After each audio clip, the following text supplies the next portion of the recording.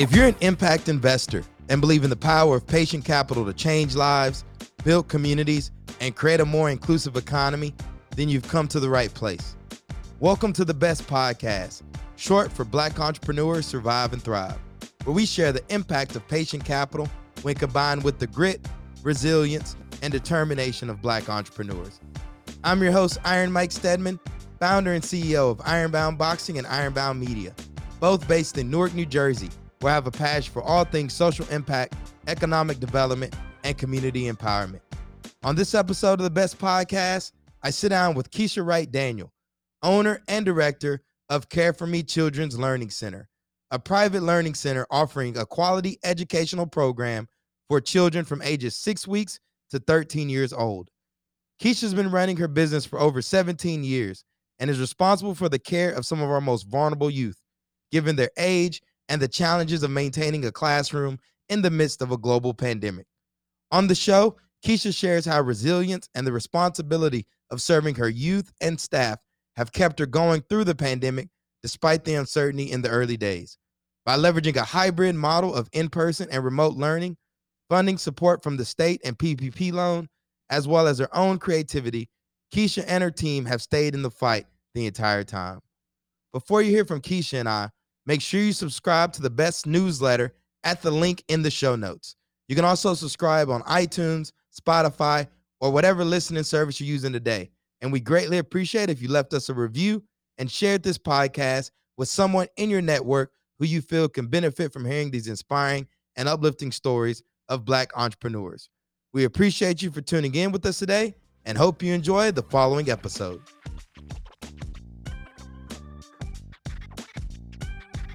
Keisha, welcome to the Best Podcast. Thank you for having me, Mike. I'm honored to be here. How does it feel to be podcasting on a Friday afternoon? Everything feels great on a Friday. So yeah, I'm good. I moved to a quiet space where I won't be interrupted. So I'm ready to chat with you for an hour. Do me a favor and go ahead and take a moment to introduce yourself to our listeners. Okay, my name is Keisha Wright Daniel, born and raised in East Orange, New Jersey. I am now a resident of Camden County, which is a little bit further south. I am the owner and director of Care for Me Children's Learning Center, which is in Pennsauken, New Jersey. This November, I will be celebrating my 17th anniversary as an entrepreneur. I'm very excited by that and very humbled by that. In my industry, I take care of the most vulnerable citizens in the state of New Jersey, and those are our children. And so it is a labor of love for me. It is my life's work, something that I really look forward to doing every day, and has brought me a lot of joy and fulfillment and allowed me to be very present for my own children. What's your background? What led you into this kind of work? My background, well, I went to college at Virginia State University. It's an HBCU in Petersburg, Virginia. And actually, my major was not in education. My major was actually in political science with a minor in mass communications. And after, doing some different jobs, sports marketing and working in pharmaceutical sales, after graduating, I realized that my heart was still with children. My very first job was as a summer camp counselor at the age of 13 at a church on Main Street in Orange, New Jersey. And I realized, after 20 plus years that my heart really was with children. And so in 2004, I became the owner director of Care for Me Children's Learning Center. What was the process like for you to get that off the ground? Did you have to raise money? How did you bring the vision to life? It was God. I mean, it really was. I had just finished reading The Purpose Driven Life, and wasn't happy in pharmaceutical sales, and was just looking to do something that made me feel like I was giving back to my community and making a difference. And my oldest, who is now 19 years old, was one of the children at the child care center, which was formerly called Epic Learning Center. And went to chat with the former director, and she had expressed interest in selling the school at the time. And so I expressed interest in purchasing it. And at the Very last, at the day that I had a deadline where I had to secure my loan, I had reached out to three different banks, was denied by every single one of them, and met a man named Jonathan Jacobs, who helped me bring my dream to life. He helped push the loan through, and was got the phone call that my loan was approved on the deadline, and moved in November 22nd, 2004, and have been running the center ever since. But it was a I have struggle getting the financing. I so I had have to several ask doors you, slammed in my face. what was it about Jonathan that was different than all the other ones that you went to? First of all, he looked like me. Uh, so I think that made him work a little bit harder for me. And he told me from day one, we're going to get you this loan. He told me everything that I needed to do.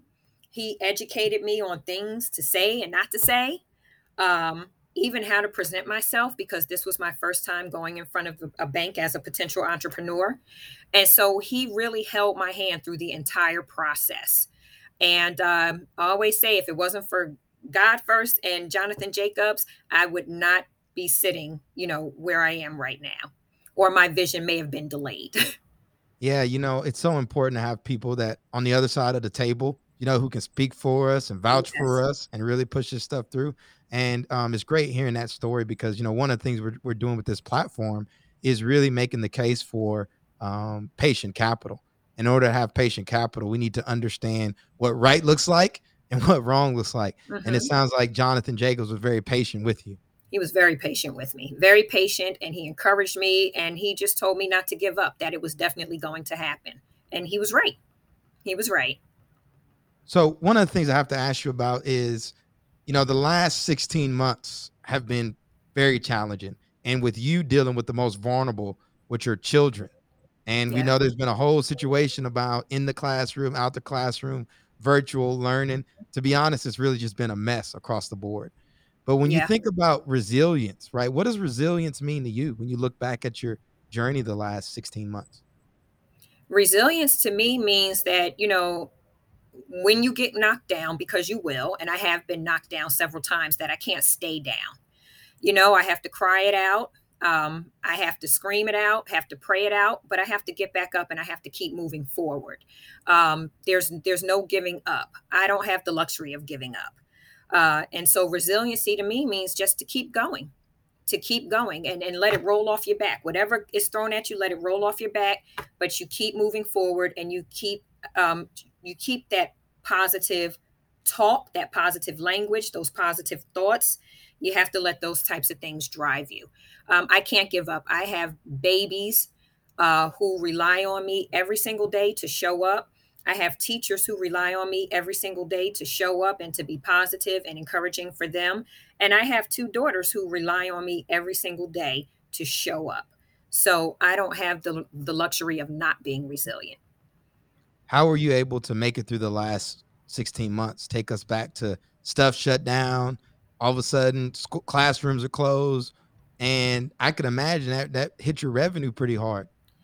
It did. It did. Well, the first thing I did, I have a great team of women that I work with. Some of them have been with me from day one. And my first conversation was with them, because at the end of the day, it wasn't about numbers for me. It was about lives. And so, we were hit with a pandemic that was killing, hundreds of people every single day. So my first conversation was with them. I asked them, did they want to stay open? We had the option to keep our doors open to serve only the children of essential employees. And they all wanted to continue to work. So all of my teachers, with the exception of two, continued to work. And so my enrollment went from 43 to right around 20 children, because they were the only ones who were deemed children of essential employees. And so my revenue did drop at first. But because I am a child care center that serves 98% of my children receive the child care subsidy. And so with the child care subsidy, are you familiar with that? I am not. Okay, so what the child care subsidy is, parents who fall below a certain income level qualify for tuition assistance through the state of New Jersey, and it's called the Child Care Development Block Grant, which is actually a federal grant. But so the majority of my children do receive those subsidies, and because of that, the state of New Jersey paid extra, gave extra money in those children's payments to help us be able to, to help me be able to meet the financial requirements that were coming down the pike. For instance, we had to increase our level of sanitation, sanitizing. So we had to buy Lysol, which was being sold for like $20 a can. Extra gloves, extra mask, extra sanitizing, increased carpet cleaning, building sanitation. All of my costs went up. And so that extra funding did help me to keep my doors open. And I was able to give my teachers some more money. I called it a COVID increase for working through the pandemic.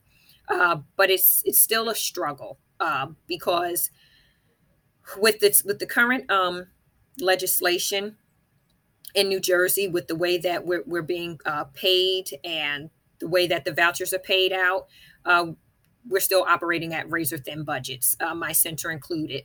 So it's still a struggle. I have to be very creative, but I've been able to be successful.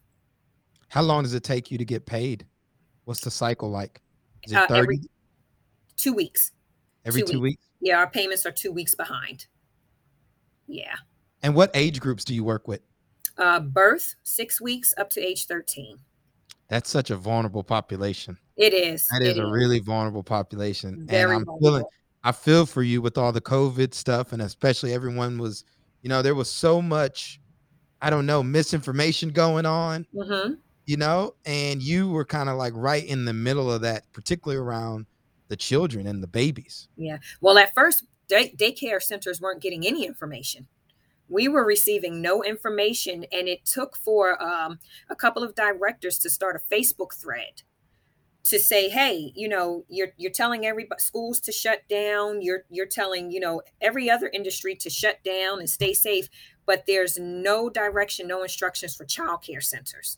So it was a couple of weeks before we heard anything. We were basically left to make our own decisions, which, wasn't right because we're caring for children. So we finally, we were told that we could shut down or we could apply to stay open as an emergency child care center. And so you were able to stay open pretty much the whole time then? I stayed open the entire time.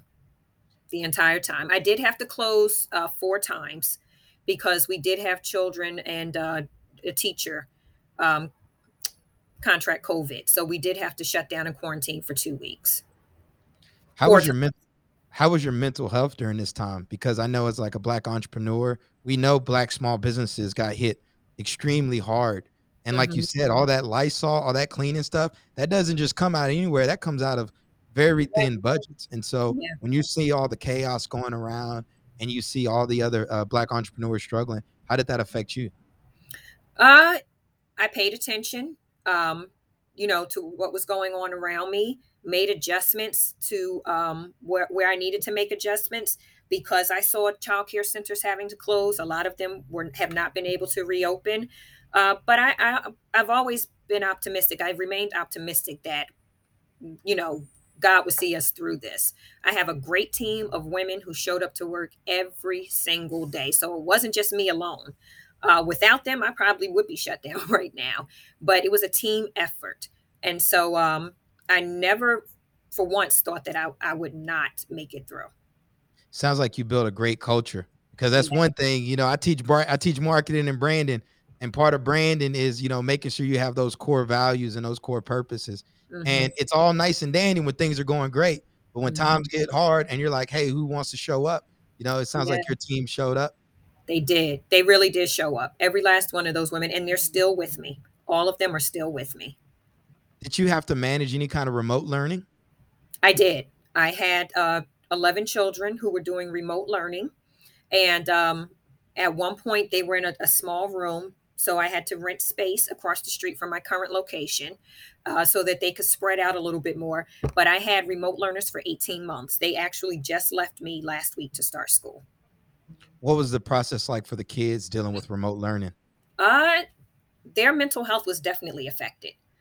They were dealing with not being in a classroom setting, not being around their friends. Although they do have a small group here, a lot of them have been together since birth, but it wasn't what they were used to on a daily basis. They had to deal with the internet going in and out and being frustrated.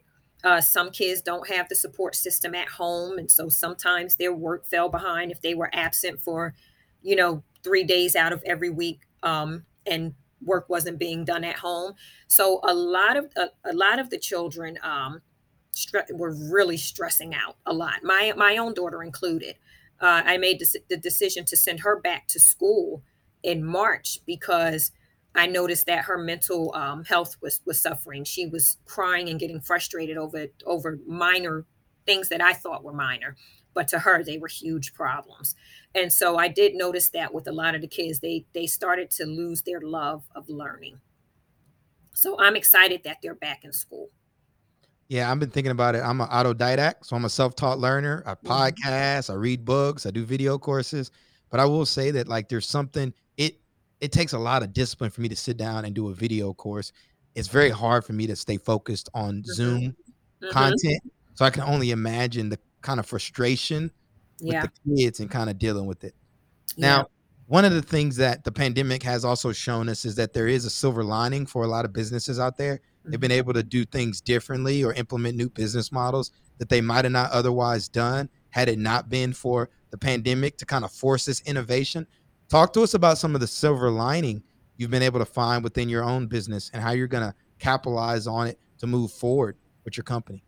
One silver lining is being able to keep the space that I rented for my remote learners and purchase the space so that they have a place to come back to every summer. Every school break, they now have their own space where they can come back to and gather together and read together and play chess together. I have a group of young men who love playing chess, and some of the girls too. And just to relax, a safe space that they can go to and just be themselves, um, and fellowship together. And so, because of the pandemic, I'm now able to change my business model a little bit where I can now offer more to my 6 to 13 year olds, and those are my school age kids. Another thing that the pandemic made me realize is that my teachers and myself, we need more time at home in the evenings with our families. So our hours were reduced by 1 hour. We now close at 5 o'clock instead of 6 o'clock. And I have seen a change in my teachers.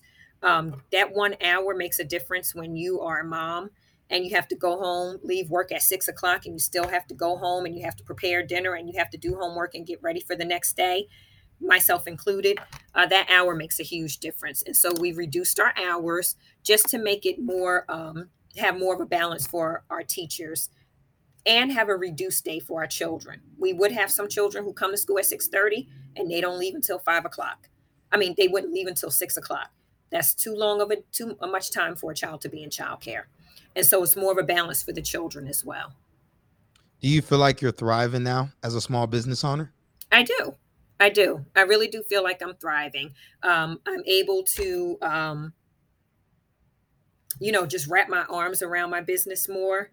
I'm able to, I now understand the importance of making sure that I know the state of my flocks and know my numbers. So that has helped me to thrive more. And I feel like I'm happier now as a business owner. I was really stressed out leading up to the pandemic and questioning whether or not I wanted to continue to be an owner. Uh, but now I feel like I have my got my groove back. I'm ready to retire being an owner and a director of a child care center. You're ready to retire? No, no, one like I'll do Oh, this until I wish that would be right. nice, but no, like I can see myself retiring in this field. Yeah, that's the difference I think between like the small business and some of the more high growth startups is that for small business I think one of the goals that we got to get to is how do we enjoy our work each and every day, Mhm. because it's not as glamorous as a lot of people think. Behind the scenes there's stacks of papers. Oh, yeah. You got to buy stuff, you got to clean stuff, right? And Hmm. when I think about somebody like you that's done it for 17 years, you've really been in the trenches Oh and you've yeah. been working with a very, very challenging population. Hmm. So kudos to you for still um, finding that silver lining with everything that's going on and Yeah. actually enjoying the work you're doing and creating an impact because it's needed, Thank especially you. with regards to all the talk that's going on with education. Oh yeah. Yeah. And especially in early childhood education. Um, there's a lot that is expected of teachers, anyone working in this field, but the pay is not equal to the expectations. And so I've been doing a lot of advocacy work um, with the Advocates of for Children of New Jersey, and just trying to get the message out there and, let them know the importance of compensation, you know, proper compensation, respectable compensation for the early childhood workforce. Um, and it's going to take some work, but it's very important. We are on the front line. I tell my teachers every day, we are on the front line of everything that these children will do for the rest of their lives. So every interaction that we have with these children every single day will determine whether or not they will be successful or possibly fail in everything they do once they leave us at 6 years of age to go to kindergarten, or 5 years of age, 13 years of age. Every interaction is so important. And so that's why we do a lot of training. I have 4 teachers who are starting CDA classes this month. And what a CDA is, it's a Child Development Associate certification. And if you have that certification, that means that you are a highly qualified early childhood educator. So I have 4 teachers who are starting that journey this September, and I'm very proud of them. Excuse me, I'm getting a frog in my throat. That's amazing. Now, Yeah, one of the things I want to do is I want to shift gears here is I know that the state increased their funding to you all, which was yes. able to help alleviate some of the heartache, during the pandemic. Was there any other funding sources or grants or, the Uh, PPP loan that was essential for you as well? yes, there was the PPP loan. And although the state did increase their funding, it's still not enough, because what we were getting prior to the pandemic, I'm amazed that there are any child care centers operating right now, those who receive state funding. And so, although it did help, we they still have a long way to go, to just to make sure that that funding equals quality. I got the PPP loan and it was forgiven. I was nervous about that at first, but it was forgiven. And then I did receive a grant from the state of New Jersey to help with, getting those extra supplies that are needed to continue to help with payroll, everything that I need to, to keep my doors open. I did receive a grant for that. I think it was called the EIDL. Yeah, I think so. That sounds about Yeah, right. yeah, I did receive that. So, one of our goals with this show is to reach out to lenders, impact investors, many of them who are listening now. Mhm. And I would love you to talk about, as a Black small business owner, how crucial it is for us to have access to that kind of patient capital in the form of low interest loans, grants. And you're a 17-year business owner. Mhm. If anyone should be able to get access to that kind of capital, it should be you. So I would Mhm. love you to speak to our audience about like why that's so crucial for Black small business owners. It's crucial for Black small business owners because it helps us to first start our businesses, our initial businesses, businesses in our communities. Um, it's also important for us to maintain our businesses, to expand. If we want to grow, that capital is important for growth. I'll share a story with you. Um, the building that I told you I've rented, I did a lease to own. So I've been trying to get funding. And I went through my bank, the bank that I've been with for over 20 years, and was turned down. They told me no. I already paid off 2 business loans with them. They told me no. I ended up getting the funding through my credit union. But to me, that was a slap in the face. First of all, I'm a been an entrepreneur for 17 years, paid off 2 loans early. Um, the business that I am in is a business it makes a huge impact in the community, and I was turned down still. And so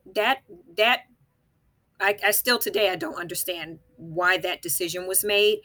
But it's really important for these big banks and these lenders to not just look at you as a number, to really learn your story, learn your background. What contribution can you possibly make? What contributions have you made before they give you a definitive answer? And I just feel like I was turned down before they even gave my portfolio a good look. They never even gave me a chance. I was turned down within 2 weeks. That's definitely a slap in the face. You That's know, a slap in the face. you've already begged off 2 loans. There's all this talk in the media about we want to support black owned businesses and, you know, Black Lives Matter. But when it comes to entrepreneurs like yourself that have been Yeah. in the trenches, Yeah. proven track record of a success, strong portfolio, I can't think of anything that's less risky. Yeah. And this is a bank where, you know, they Black Lives Matter, and they have, you know, African Americans all in their advertisement, and we support small business and we support black business. And, you know, when it was time for them to show and prove, they couldn't. They didn't show up. They didn't show up. And so I'm working on, you know, moving my money out of that bank now. But it's very important for you know, for these lenders to realize the importance and the impact that African American business owners make to their communities and to this country's economy, and to really get on board and you know, back us, not just with words, not just with billboards and advertisements, but with funds.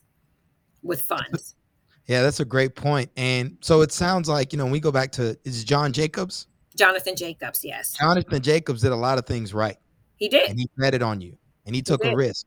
And these other institutions, doesn't seem like the other one wasn't doing it the right way. Not at all. Not at all. As we wrap up our interview today, what I would love you to do is, to our lenders and impact investors that are listening, I would love you to leave them with some closing remarks. And then also let us know how we can support you and what you need from the community. Okay. So to your lenders, I would say, you have brilliant budding entrepreneurs, existing entrepreneurs in your communities who have business models, who have ideas, who have a passion and the knowledge to grow successful businesses that contribute to this economy. Give us a chance. Give us a chance. Don't just look at our names on the application, you know, and have inform your opinion. Give us a chance. Get to know us as people. Get to know our business models. Get to know what our dreams and desires are, and help us, you know, build those businesses and fulfill those dreams. Because at the end of the day, in my opinion, it only helps. It helps all of us. It's a win-win situation for everyone. And so I really think that it's time for, you know, these banks to really show up for their customers and back us. We shouldn't have to jump through hoops and have, you know, doors slammed in our faces every time we go to apply for a loan, just because they think that we're risky. You know, give us a chance. Give us a chance. I'll tell you, I'm so honored to be able to host these kind of podcasts, because I get to meet entrepreneurs like you. And we're not the kind of entrepreneurs you see on the cover of the magazines and the Fast Company. You know, early childhood education centers aren't the, excuse my language, sexiest thing in the world in the sense of, you know, what people think of in this entrepreneurial ecosystem. But you're there. It's an essential service, clearly, and you've got a proven track record of success. And so it's just an honor to come across you. And I'm glad we have media like this to share and highlight your stories. How can our listeners support you? Where can we find you? What do you need from us? Well, you can find me at careformeclc.org. That is my website, located in Pennsauken, New Jersey. And what I need is for our listeners to become advocates. You know, speak on behalf of the child care centers. Email your congressmen, email your local state representatives, and let them know the important role that early childhood centers play in your lives. You know, you can't go to work if you don't have a safe place to take your child. And, you know, the majority of the child care centers that are owned in New Jersey, the majority of them are owned by women. So, you know, let your bank know the importance of funding small, businesses, women-owned businesses, Black-owned businesses, because without childcare, the infrastructure will crumble. If we close our doors, everyone else has to close theirs. And so I would just say continue to be a voice for early childhood education. Join Advocates for the Children of New Jersey. That's a nonprofit that you can join as a parent. And if you are looking for a safe place for your child to grow and thrive, reach out to Care for Me Children's Learning Center. Well, Keisha, it's been an absolute pleasure having you here today. And I'll be sure to include a link to your website in the show notes and any other material that you'd like to share with our audience. And for our listeners, do me a favor and subscribe to the Best Podcast on Substack, our newsletter for the series, at the link in the show notes. You can also subscribe on iTunes, Spotify, or whatever listening service you're using today. We'd greatly appreciate if you left us a review and shared this podcast with someone in your network who you feel can benefit from hearing these inspiring and uplifting stories. To learn more about the Center for Urban Entrepreneurship and Economic Development at Rutgers Business School, please visit www.business.rutgers.edu/CUED. That's CUEED. I'll be sure to also include a link for that in the show notes. Until next time, thanks for tuning in, and peace, love, and have a great rest of your week.